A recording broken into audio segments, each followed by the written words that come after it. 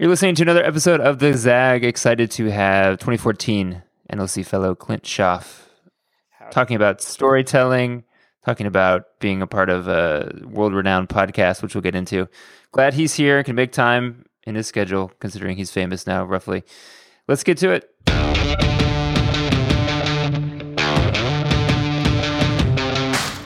All right, Clint, I'm half kidding about your worldwide fame, but you are involved with the number one podcast in the iTunes store right now. What's the name of it and what's actually going on with it? Yeah, you got it. This is it's called Dirty John. This is a story of love, deceit, denial, and survival. It's been reported and written by award-winning reporter Christopher Goffard, and who's done a ton of these great journalism pieces, including, he's the one who broke open the story about corruption in the city of Bell, where he won the Pulitzer. Like, he's epic. But what's unique about this one, in addition to the great story, is we partnered with Wondery. The LA Times and Wondery have partnered to do a multi-platform journalism miniseries. So we have this great story over 6 parts that we released simultaneously on print, online, and via podcast. And it's doing really well. Yeah, so was this an idea that already existed before you got to the Times, or was this something you were involved with once you started? Yeah, I was part of the group that has been bringing this from an idea into fruition. I think Christopher was working on the story before. He had a great story about a year ago called Framed, a 6-part series about crazy stuff that went down in Irvine, and then he immediately, I think, went into this story, from what I understand. But the unique part was, a former editor of the LA Times, very respected. He, I think, suggested that we try to do this podcast element. We got on board with these great folks at Wondery. They're also a LA-based company, and we've been producing this great story. And does the reporter have to be convinced that this is going to be something that will enhance the story? Are they skeptical because it's not something that's been tried before? What was the actual reaction?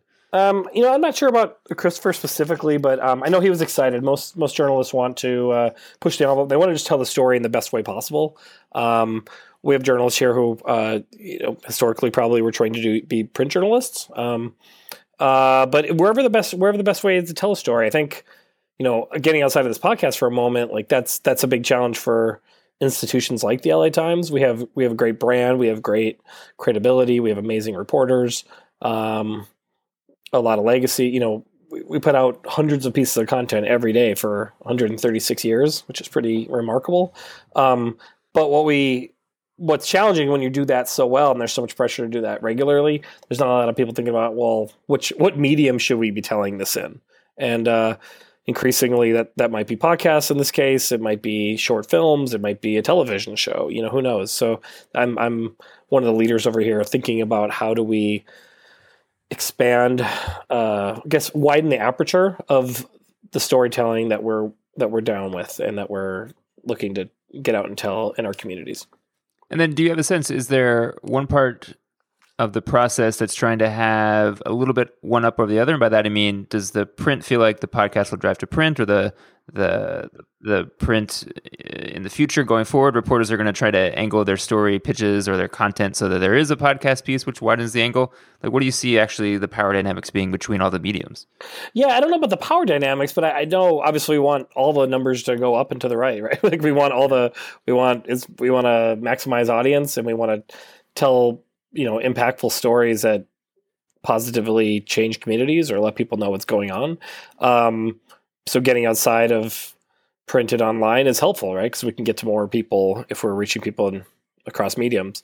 And is there a big cost? It is interesting. Yeah, it would sorry, to address your question though, there are production costs, right? Like, so in this case, we're working with Wondery and who are expert storytellers. Why we were able to produce such it not only is a great story, it's a well-produced podcast series. So in-house, there's several reporters at the LA Times that have ongoing podcasts as well. Pat Morrison has a great series. There's a few sports-related ones. And no knock on those, but they don't have that expert-level production where they're journalists doing podcasts rather than journalists and podcasters coming together to do a story. So those resources are there, but that's, a lot of it's me figuring out the business model. How do we make smart bets? And then when we do make a bet, how do we properly monetize it so that we can continue to support this important journalism. And then do you feel like there's only opportunity with this in long form investigative pieces, or could this also be useful in sports? Could it be useful in other parts of the paper? Oh yeah, absolutely. I think across all kinds of areas. We know this because there are other really great podcasts that other paper on the other side of the country, the New York Times, they have, their work with the Daily, which is basically it's roughly 20-minute long briefings every morning is really outstanding. And I'm very happy to admit that that's one of my go-to podcasts. We might go at it differently. I think we have a lot of strengths as the LA Times that are unique. One of them is that we're surrounded by storytellers. So we've got not only television, film, but music and VR, AR, and podcasting and influencers and YouTube short form video creators. All these interesting communicators and storytellers here. So how can we tell stories in those mediums and with some of those folks at our side, I think is an interesting exploration. So the challenge becomes, how do we do that in a way that continues to preserve the sanctity of editorial, and we're going to continue to do the stories that need to be told. And sometimes it hurts. Sometimes we do a story on a large advertiser, and that's a bummer. It happens all the time. And it makes it hard on my colleagues over here, but we wouldn't have it any other way, because we're going to continue to, tell the right stories. Otherwise, if we lose that credibility, what else do we have? And then is there any concern in your discussions about there being too much content, in the same way people are kind of throwing that idea around as it relates to TV and all the streaming services? Do you worry there would be too much podcast content for people to sift through, other than listening to yours and listening to this one? Yeah, I mean, it's one of the things we have going for us at the LA Times. We have a credibility and a brand that I think people are going to want to listen to what we put out.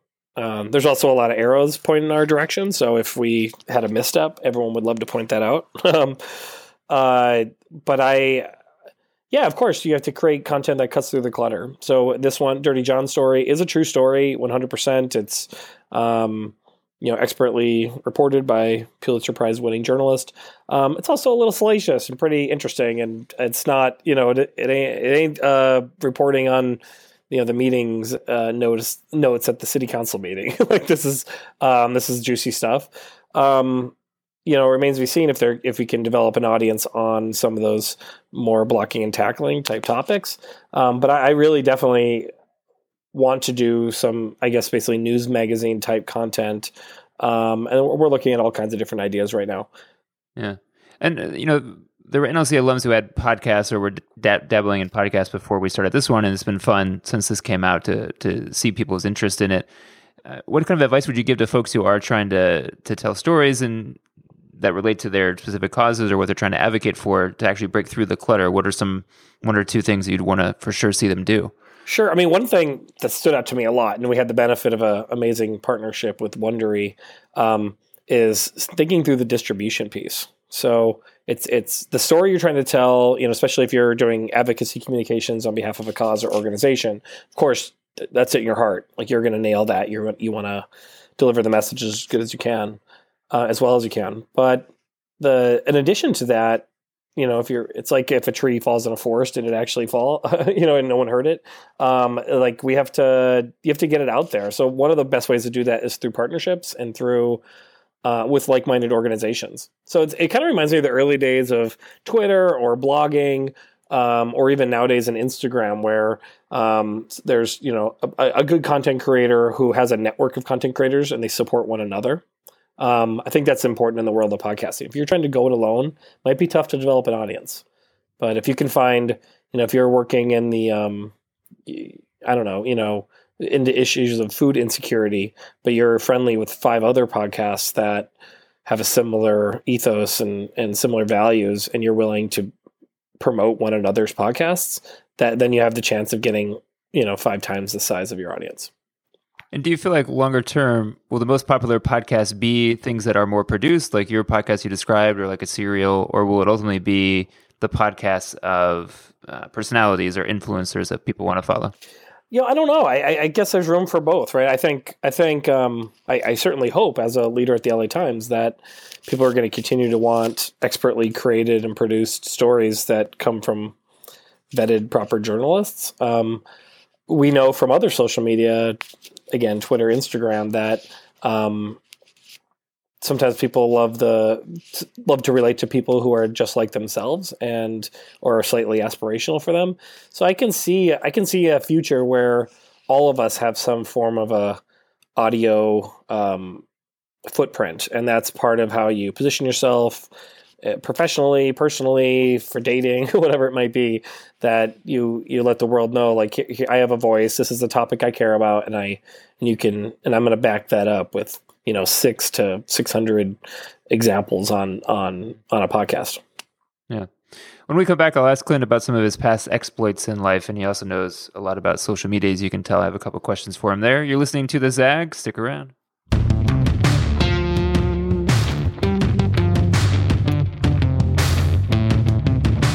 All right, Clint, right now, how would you rank your social media platforms? Which one do you feel like has the most impact on your life and the message you want to get out? Interesting. So for myself personally, I find myself using Instagram most frequently, using Facebook most strategically, meaning I still the best collection of people that I have. And I just was in New York for a business meeting last week, and I was able to type in friends who live in New York. Everything popped up. It was very easy for me to reconnect with those folks. And then LinkedIn is really important professionally. But here at work, we the LA Times social team leverages Twitter and Facebook primarily to drive attention. And we recently did a boxing series online, and without sharing specific numbers, we did pretty good numbers on our .com, but our Facebook numbers were through the roof. And so it's definitely a good place to see your content. So I'd say Facebook's probably number one overall. Why do you think Twitter isn't adding more followers, or feel like it has more of an upward trajectory as a business model? Because I do feel like it's so essential to all the conversations that are really firing people up these days. I mean, I think just me as a person saying what I love best about Twitter is also what annoys me the most about it, which is the unfiltered conversation. So on the plus side, there's no algorithm determining whether or not my stuff will get seen. By and large, I can get my things seen by people who are following me. The challenge is most people are following far too many people. So I'm just a needle in a haystack.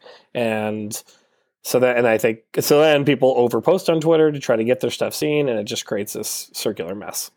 Also on Twitter, the anonymity of a lot of accounts kind of drives the conversation down. It's hard to have a conversation around anything that's even adjacent to politics, let alone politics itself, without it becoming some crazy troll fight. That said, we got to meet people where they are, and I think if someone's working in the areas of advocacy, still have to slug it out on there and try to find your tribes or your folks, because otherwise we're just throwing in the towel. And do you feel like Snapchat will be here in 5 years, 10 years? I mean, just given the money behind it, yeah, I'll say yes. Gosh, if I knew, right, I'd be all over the market making lots of money here and there. I'm not. So I tend to bet against absolutes, and to say that anything's going to go away is kind of an absolute. I mean, I personally am still someone who buys hip hop records on vinyl. And that's dead, right? So-called dead. So I think audiences just continue to fragment more and more and more. So most things never really go away. They just might not ever make their promise. So Snapchat specifically, I mean, I don't have any inside knowledge. I think they're either going to make it or they're poised to be acquired by one of the larger entities like a Google or something. And then that's still success in my mind. And I give big props to them and for making a big startup here in LA, and helping lead the way with a big IPO. Because whether or not they become the next Facebook or whatnot, they're doing a lot for the technology scene here in LA. Yeah, I'm glad you brought up music, because I know that's a big part of your life too. In terms of different venues or places you see music in LA. I always feel like your Instagram and Facebook has some cool spots. Any shows you've seen recently you want to shout out, or any venues that you think people should check out that might not be the ones most frequented by folks? I mean, I don't know. Yeah, my favorite venues are pretty well known. The Troubadour, the Greek Theater, the Hollywood Bowl. There's been pretty good shows in the hip hop world and the Belasco. But I do like to find. I like to go to shows I'd never been to. Like recently, I went to a show of Minneapolis artist named POS at a club called the Union. Didn't even know that existed. I love going to shows in non-traditional environments, like the Natural History Museum will have concerts, or other arts and I guess corporate venues. The Annenberg Photography Center in Century City has great shows. So I like all that stuff. Nice. Before we go, anything else you want to plug coming down the pike for LA Times things or personal life stuff? Yeah, sure. I mean, on the LA Times, if you haven't seen the series, check it out at latimes.com/dirtyjohn, right? Or you can find it on applepodcast.com/dirtyjohn. And we are looking to tell stories in more vehicles. We're also launching LA Times Studios, a video partnership with a leading archival and documentary film group. More on that later. But we're always looking for great stories to tell. I'm not a journalist, so I can't take pitches per se. But if anyone has ideas on partnerships in that area, I'd love to hear from them, and so we can better tell the story of the city. I think I have one pitch of a scrappy little podcast called The Zag that somehow freeloaded its way into the top 10 Apple iTunes stuff because they happen to know a guy. So if that's the story you want to tell, I can give you That's excellent. That's excellent. Yeah. Oh, and just one other plug for LA Times stuff. LA Times events. We always have great events. I mean, depending on the time you listen to this, we have a View from California event October 18th with Nancy Pelosi and some labor leaders and Bob Hertzberg. That'll be a really great conversation about governance in the state of California in the midst of a Trump presidency. And we do great events like this all the time in politics, policy, around healthcare, education, food, all kinds of different things. So just keep your eye out. Nice. And if people want to follow you on Twitter or Instagram or anything, how should they on every channel, I'm Clint Schaff, CLINT SCHAFF. That's Facebook, LinkedIn, Twitter, Instagram, all the good stuff. Awesome. Thanks for joining us, man. And thanks for everyone for listening to this episode of The Zag. You can find us in the iTunes store competing with the LA Times. And you can also find us in Google Play, on SoundCloud, on our website. Catch all past episodes. And thanks for listening to this one. We'll catch you soon.